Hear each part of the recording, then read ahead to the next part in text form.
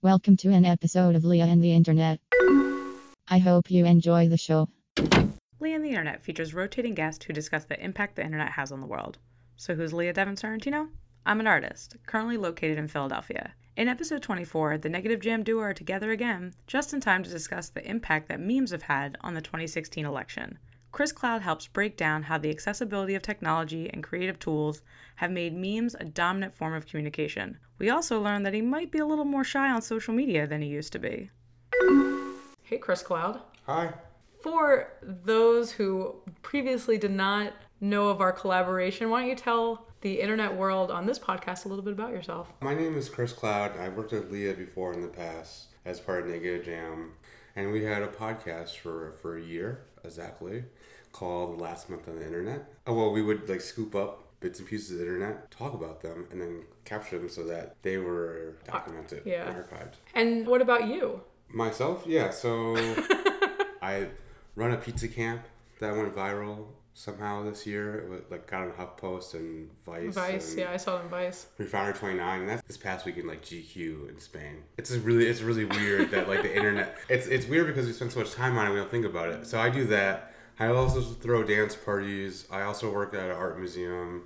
I also just art museum. Yeah. Though not one of the biggest contemporary art museums in the nation, let alone the world. The world, yeah. And then what else do I do? I teach at MCAD. Minneapolis College of Art and Design. Yep, where Leah was a past faculty member as well too. And received my MFA. And your MFA, that's right, yeah. Alma mater. Yeah, it's your old stomping grounds. I think about you sometimes when I walk the hallways. Those hallowed halls. Yeah. Just my presence. Yeah, your ghost. The ghost of Leah Devin Sorrentino, all up in that building. Where can people find you online? I'm at Chris Cloud on Instagram and Twitter, chriscloud.com. I was just talking about, I have a meme account that no one really ever follows, but it's the cloud emoji. And actually what happened was that I was making a meme account just for myself, and I connected it to Facebook, and then Facebook told everybody through Instagram that I have an account. So all these people started following this meme account that I was gonna just post on there and have fun. And now you have pressure. And now I have pressure. You have an audience. And now I froze. It's kind of like I got onto the stage and had stage fright, and I was like, you know what? Now that I have an audience, I'm not gonna make these memes anymore. And so you can go to my meme account, and there's a few things posted there from February of this year, but there's really not much after that, one or two posts, because now I'm scared of the internet. So are you scared of the internet because Pepe is now a hate crime? I'm scared of the internet because of how the pressure to perform is way more higher than it's ever been. Before, you could casually sort of be a casual memer, but now there's all this all these are meme accounts who are they're professional meme accounts.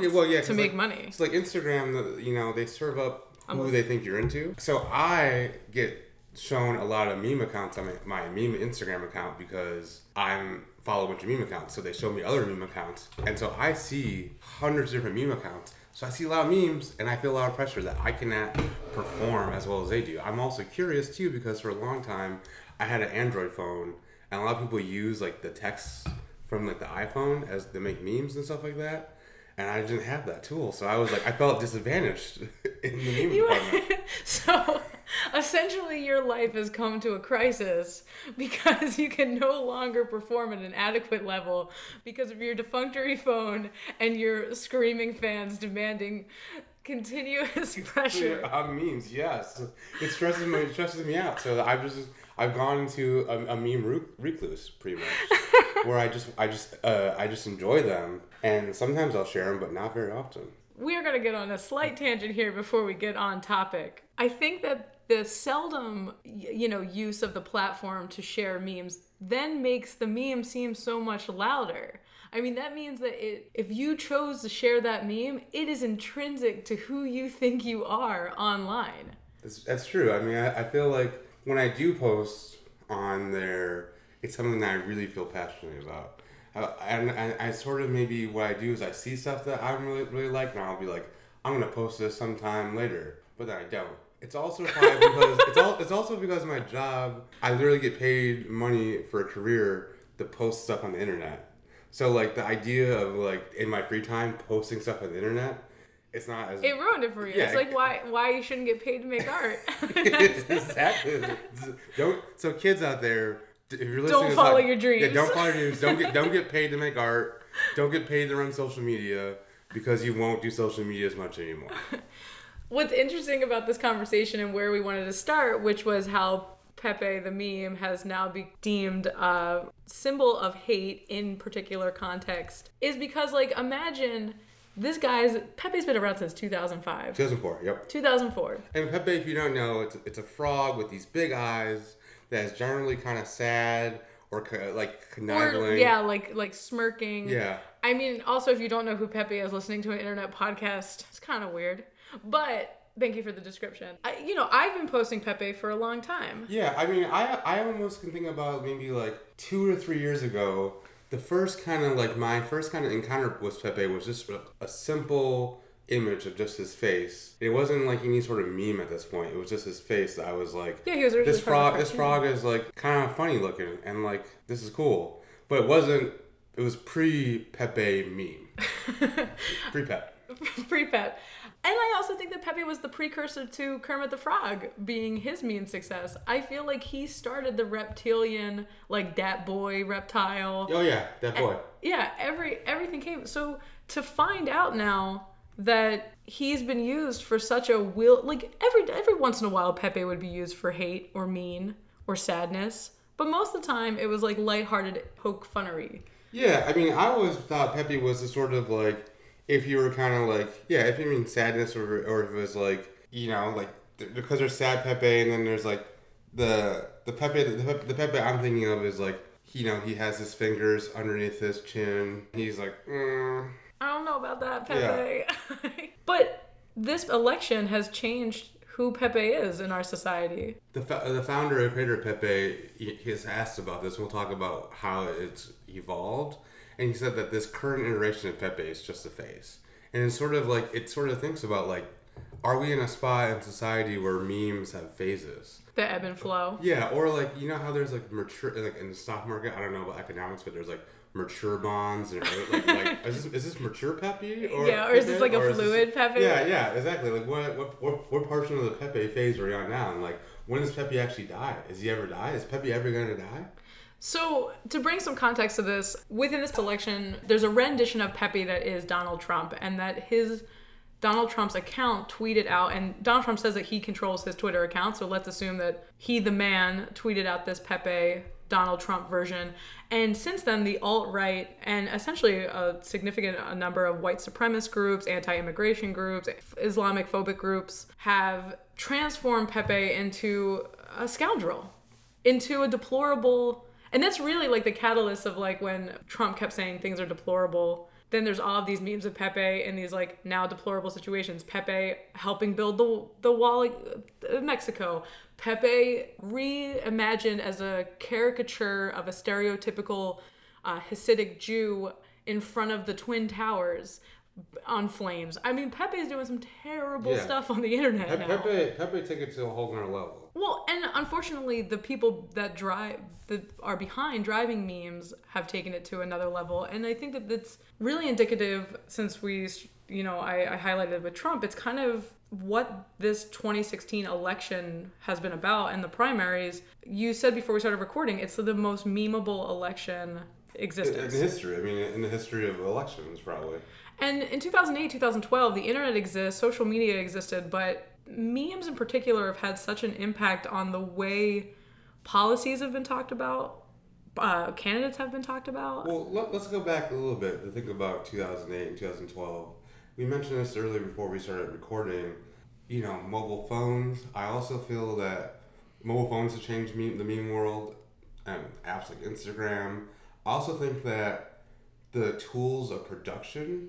So, like, back in the day, Absolutely. Photoshop was hard to come by. You might be able to download off of LimeWire or, like, get it from a friend. But now you can easily find these tools or pay for them, like, a subscription to Adobe Creative Cloud isn't that much more a month. And a lot of times, if you're in a school, you get that stuff for free. I was about to say, I think that, like, education, like, learning Photoshop, Illustrator, these tools that can create memes is now inherent in many of the curriculums, where even when I went to art school and I graduated with my undergrad degree in 2006, My 2D design class, none of it was online. I taught 2D design. It was only Illustrator, Photoshop, and InDesign. In 2005, I took a course called electronic art. Yeah. Like that was a thing back then. You have a good point that the reason that the language of these elections have changed is because the way that we communicate to one another has significantly changed. Even though people had mobile devices, and maybe even some of them had mobile devices that were online, maybe not in 2008, 2012 for sure, they weren't being, like, we still weren't at the point as a society that we were communicating through images. You mentioned Instagram, like, there's whole conversations that now happen because of pictures. I was talking to a chef of a restaurant in town, and we were thinking about this idea of like filters and Instagram back in the day. For a long time, Instagram, I think one of the biggest changes was Instagram. You had to take a photo when you're there, and it was all kind of filter driven back in the day, and you couldn't upload a photo from your phone. The moments after that Instagram changed that policy and changed that feature where you can grab a photo from your photo library and upload it, made it more possible for memes to exist in a visual culture. That pivot that Instagram had to kind of attract more users changed the world. Yeah. Memes as a form of communication matter. So like, yes, you can produce them easily. There's platforms to share and have that communication. But like, why in particular do people have like a more emotional connection, or that the content of a meme resonates? And I think it's because how they're shared is through social networks. Like, they're shared through your personal communities that you build. Even if, like, you were mentioning that you follow all of these meme accounts, like, I don't know about you, but even accounts that, like, I don't know who runs them, you start to build a relationship with them. There's like an anticipation. Like, I started talking about before we recorded this one Instagram account that I follow, Entertainment for Breakfast. And sometimes it's kind of crude, kind of sexist, and then other times it's like really on point. So I have an anticipation from that like, I'll be a little bit skeptical of things that they post about news, but if it's some type of emotional content, it really resonates with me. I feel like I know Entertainment for Breakfast. I don't know these people, they don't know me, but because I do know when you post on Instagram, or, you know, any of my friends post on Instagram, that I believe what they're saying. Memes are mixed in with like actual things that happen in our real lives. Like, there's a picture of me on Instagram, and then all of a sudden there's a meme, and then there's a picture of a dog I know, and all of this is now just information that I accept as true and part of my life and part of my fabric. And I think that that's why a lot of the memes that we saw generated through the election have like meant something to people. Like, they feel like if they're against their values, like an attack, not like anything factual, and if they're for their values, this like validation, even if they're not true. It's weird. Yeah, totally. I mean, that's definitely something to think about, of like how memes, especially with like the alt-right appropriating Pepe as like a hate symbol, does that make it true? And a lot of times with people, I feel like there's a lot of people out there who aren't educated, who what? who probably like get their news through memes. And think about that. Think about the concept of like, that's how they get their news and get their like popular culture, is through meme accounts, not through like going to CNN.com, or not going through, like, not reading a newspaper. I don't think anybody reads a newspaper anymore. I get a subscription.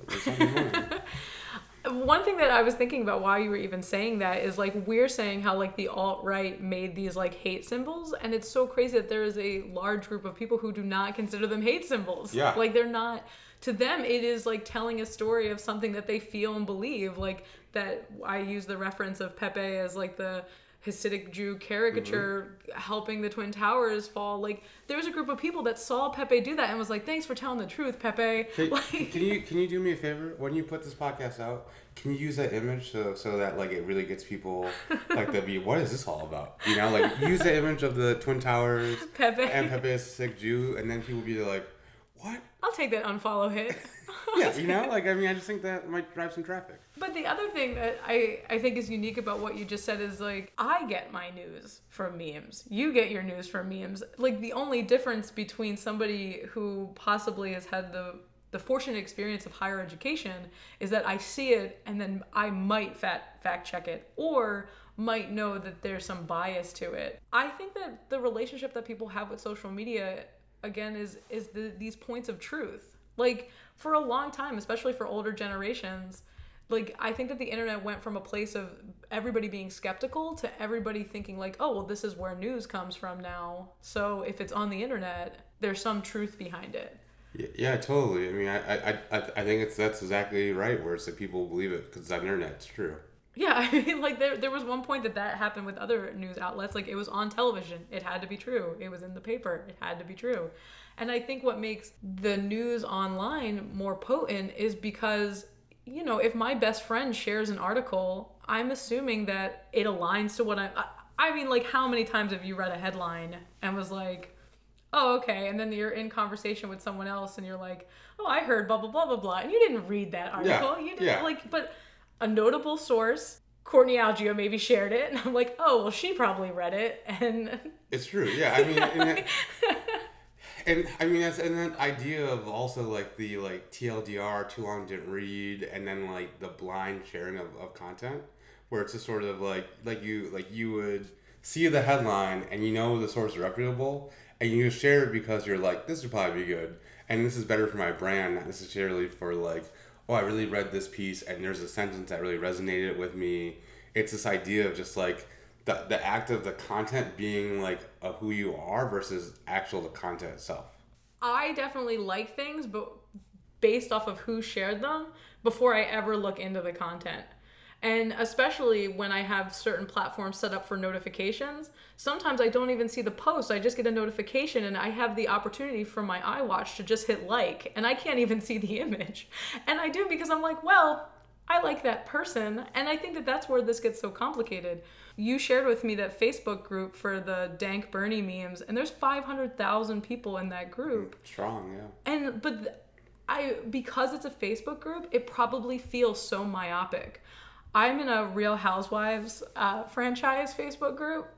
That's embarrassing to say out loud. It's not actually. The Real Housewives are great. But there's like 14,000 people in this group. And when sometimes like women and men write these posts, and I feel like I'm connected to them. But to go back to the dank Bernie memes. Well, I mean, I want to touch on that a little bit because I feel that Facebook groups as a community around, like, Facebook groups have been around since like the beginning of Facebook, like 2006. Yeah, a really long time. Even 2005. I was on a bunch of Facebook groups. The best part about Facebook groups is way back in the day that you could make Facebook groups for what you're into IRL. So it's like, I had a Facebook group once that had thousands of people on it from multiple colleges that was 90s Nickelodeon shows were so radical. And there was no images you could post there. It was just sort of like, oh, join this group if you love 90s Nickelodeon shows. Yeah. But now, because of the evolution of the Facebook group kind of platform or sub-platform, it's easier to share content, it's easier to have conversations. Like, they're really sort of these breeding grounds. So, like, you're in one that's for Real Housewives. I'm in one, that's called Dog Spotting. Alexis Bassett told us about our friend Alexis, and she was like, you gotta join this group. It's called Dog Spotting. All people do is take pictures of dogs out in the world. But there's like hundreds of thousands of people in that. And I guess there's also another group that's like Y2K Aesthetics. I was talking to the teens at my job because there's a teen council there, and they were like talking about social media, which is really interesting to talk to teenagers about social media. Yeah. It was just like it opened my world even more to be like, oh, that's how you use this? Like, this is this. And then one of the teens was like, I'm in this Y2K aesthetic group. And I was like, what? What the heck is a Y2K aesthetic? But the idea, I guess I want to just note on the fact that like Facebook groups are now sort of like these like breeding grounds for memes and content that are reputable sources because it's coming from like a group. Yeah, because you're joining something with a bunch of like-minded people. It's again that it's creating validation for a platform that can't be sourced. Yeah. And that's like we started talking about Pepe, and like we mentioned that boy meme, and even like a lot of the dank Bernie memes that like I saw even through scrolling the group today. They're very image based, and sometimes like, almost all everything's image based. But then I started seeing when preparing for this podcast, looking at those memes that have like a lot of text. Mm-hmm. And there was one in particular that talked about the Sandy Hook shooting and how that wasn't the worst mass shooting in a school it referenced Little Bighorn. Was the statistics that the meme was quoting, but like that didn't happen in a school. It was so far from reality but if you saw that, it feels factual. Yeah. And especially like if I was in some like conspiracy theory Sandy Hook didn't actually exist Facebook group. Yep. And then that pops up, it just reaffirms. It's like all of these memes are created to just validate or make somebody feel like they're at the cusp of something like more intellectual or sound. Well, and so, some of my favorite memes are the ones with misinformation. Like, Yeah. I love those kind of like, I can't think of a specific example, but I know I've seen them before where it's sort of a meme, not true facts that I know they're not true. Or like when they kind of like, I can't think of ones, but just like they have wrong things in there. I'm just like, that's wrong, but I love it because it's wrong. Yeah, I mean, it also lets you quickly sift through who you would not want to be connected with. I had a one of my first Facebook arguments in 2016 with my Aunt Fran, who posted this really vile meme of Alton Sterling on her Facebook page. Yes, he had a gun in an open carry state, and he has statutory rape charges, and as a woman, it's an incredibly complicated issue. However... Is that what the fight was about? No. Her fight was he started it. Like, look at these pictures, terrible father, he started it. See, you're shaking your head for the audience at home. So, but if you looked at the meme, here's a man holding guns with his children. Yeah. Like, it erased all of the other facts because the meme was louder than the truth. And I think that's where... That's powerful. And that's thinking about that parlays right into, like, the Bernie Hillary memes. Yeah. That's where I was going to go with it. Look at that. It's like we did a podcast together before. For a whole year. Once a month. Especially that one that was a picture of Bernie and Hillary side by side. Yeah, well, like issues, and it's like Bernie or Hillary. And then it had like the issue line, and then it had the pictures of them, and then it had boxes below that were like either images or text. Yeah. And a lot of them eventually manifested into these like a really sexist narrative, because the questions would be about either things that were inherently masculine, and then they would show Bernie being the cool guy and Hillary being the stodgy politician woman, like shrill. There was a lot of them, and then there became this big argument especially amongst liberals, because these are two Democratic candidates, where it was like, no, this is just a joke, and it's like, no, this is showing what's inherently wrong with like our patriarchal society. And I just remember watching my friends feud. And I mean, I would watch a bunch of white liberal men be like, no, and then everybody else defending the Bernie versus Hillary memes. Yeah, Bernie became incredibly popular because of meme culture. Well, because of meme culture, but also because of I feel like the young people are very into this idea of like he's the father figure. They call him stuff like that. You know, Great White Hope. Yeah, but even they call him like daddy. Some people call him daddy. Mm-mm. Yeah, it's I know, but like when I'm talking about like it's very like that's like when Hillary referred to herself as an abuela. I can't. But like it's not Bernie calling that, but these people on the internet are calling him that. I think that's the best point in this, is that it's not the candidates themselves creating these memes that then they're held accountable for. Yeah. Like, who knows how Bernie Sanders actually felt about them? Maybe he thought that they were also incredibly sexist and was disappointed that his constituents generated all of this content against his running mate. It makes you wonder, like, do you think Bernie and Hillary look at these memes? Do you think Bernie Sanders has like a fake Facebook account and is like logged into like Bernie Sanders dank memes and is like, liking all these ones, and like, oh, that one is funny, or that one is great, you know? I'm gonna be a little ageist here and say, because of their age, there's probably some when they have to deal with some type of PR backlash, which is incredible that you have to deal with the PR backlash based off of an internet meme. Yeah, that's insane. Those ones I think that they're aware of. I doubt all of the ones that are generated, but people following this election, people following these candidates, they're looking for these memeable moments. Yeah, they are. And that was really evident in the debate, like this past first presidential debate against Hillary and Trump. even I live tweeted the whole thing. So it's kind of incredible that I keep telling people that I watched the debate when like, I guess like I kind of watched it. I more watched it unfold on Twitter. Yeah, I mean, and I watched the debate pretty much watching the debate with checking Twitter every now and then and seeing like, this is really funny. Like my favorite one was, what's the guy who moderated Len something? What's the guy's name? Holtz? Lester Holt. Lester Holt. Lester Holt. So Lester we Holt. Did it. Yeah. So Lester Holt it was a picture. I was like, here's an off camera shot of Lester Holt, and he's like taking a drink. And like to me that was like great because someone like found the picture of Lester Holt, tweeted it out, and then like got shared. And like that's the kind of stuff, going back to my fears, that like I would love to be being fast on the internet and making these sort of memes and doing that stuff, but I have meme stage fright. Like, you know, I can't do something as clever as Lester Holt off camera taking a drink. I was much more interested in creating content on Twitter that made me seem smart and insightful or funny, more than I cared about reading what anybody else was writing or participating. I was interested in being like the first. And I think that goes with your fear of and you're using the hashtag too. Yeah, I was using the hashtag. If other people don't want to admit that they play this game, that's cute. But like I was constantly refreshing my phone, like who liked it, who retweeted it, who saw it, am I relevant? And that's where you were saying like people looking for these memeable moments.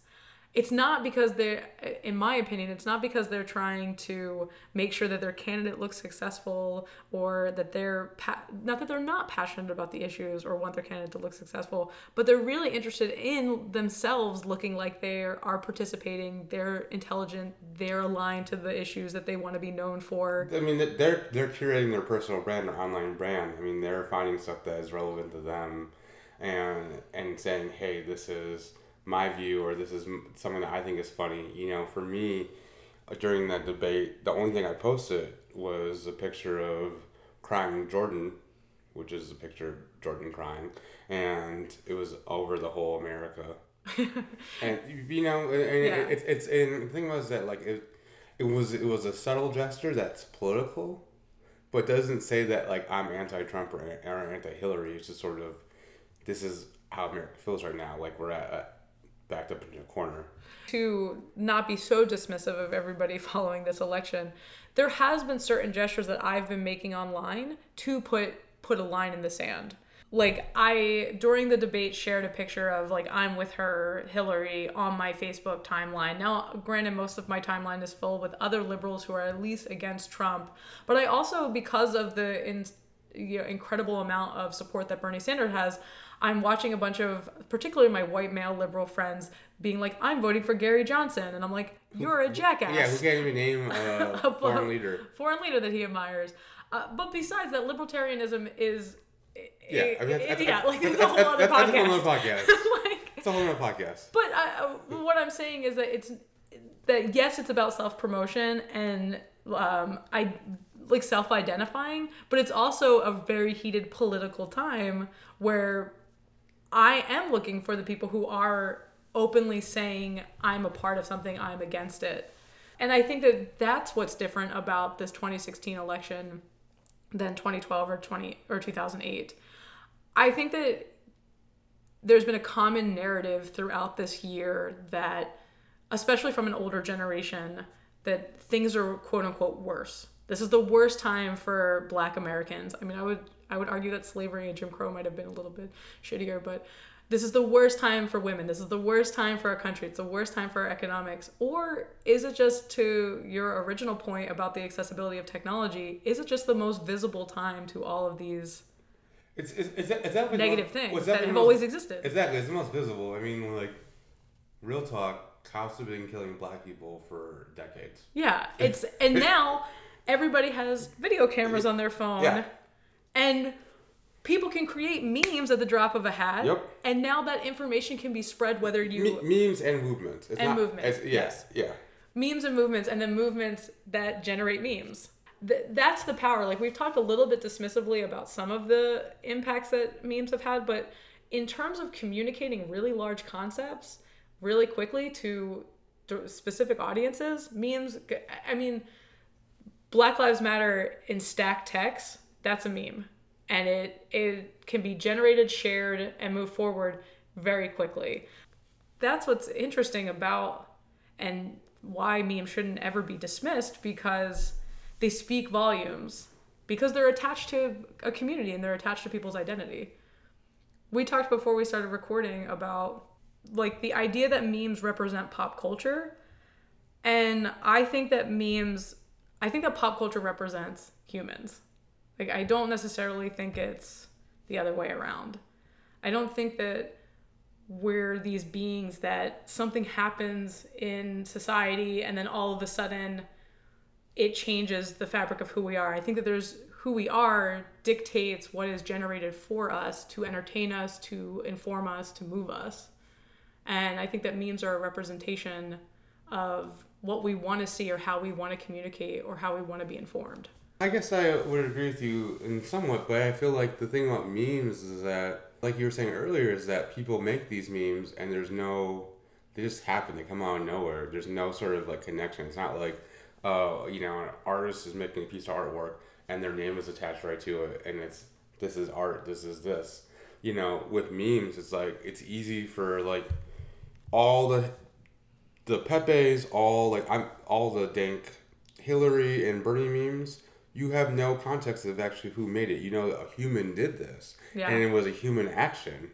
But it's still, at the end of the day, maybe like a digital online like item. But I guess maybe humans are driving that. But I guess it's hard, the idea of like IRL and online. And we talked about this before in our past podcasts. Shout out. That like this merging of an online and offline world and how much it gets weaved together, and how like, because it's 2016, we're 16 years into this new century. It's not like it's 2004 anymore. Yeah. Like we are evolving, and we're evolving really fast. We have a driver's permit. Yeah. Exactly. Of the internet, like a lot of us are being licensed. We're licensed internet users. I guess maybe that's one thing before we wrap up this podcast, something that I want to think about is like, the evolution of the internet and content and memes happen so fast that I'm curious of when this podcast will come out, which will probably be a month later, closer to the election, how much stuff will change in that month. Well, like maybe Pepe is like appropriated by the left, like Hillary. Maybe there's a Hillary Pepe, and maybe like all of a sudden Pepe's in this new phase of like a renewal of Pepe. Maybe, like the second debate happens and there's this crazy moment that Trump just blows up, and then that's like the new meme for like 3 weeks. I'm just really fascinated by the fact of like this conversation could inform parts of this conversation in this podcast can inform future events, and maybe some past events won't become relevant anymore, because that's how fast the internet works. It is. Thanks, Chris. Well, glad we brought the band back together. Yeah. For an episode. One more time, where can people find you online? ChrisCloud.com, at ChrisCloud on Instagram and Twitter. I got that meme account that I haven't posted that for a while. It's at the cloud emoji on Instagram. And those are about my landing spots. All right. Thanks so much for the conversation. Yeah, thanks for having me. Yeah. Thanks for listening. I hope you enjoyed the show. As always, please share your thoughts and opinions about this episode's themes on Twitter @andtheinternet or on the blog at leahandtheinternet.com. You can also find the show on facebook.com/leahandtheinternet. And if you're so compelled, check out Last Month on the Internet, the previous podcast by Negative Jam you can find on iTunes.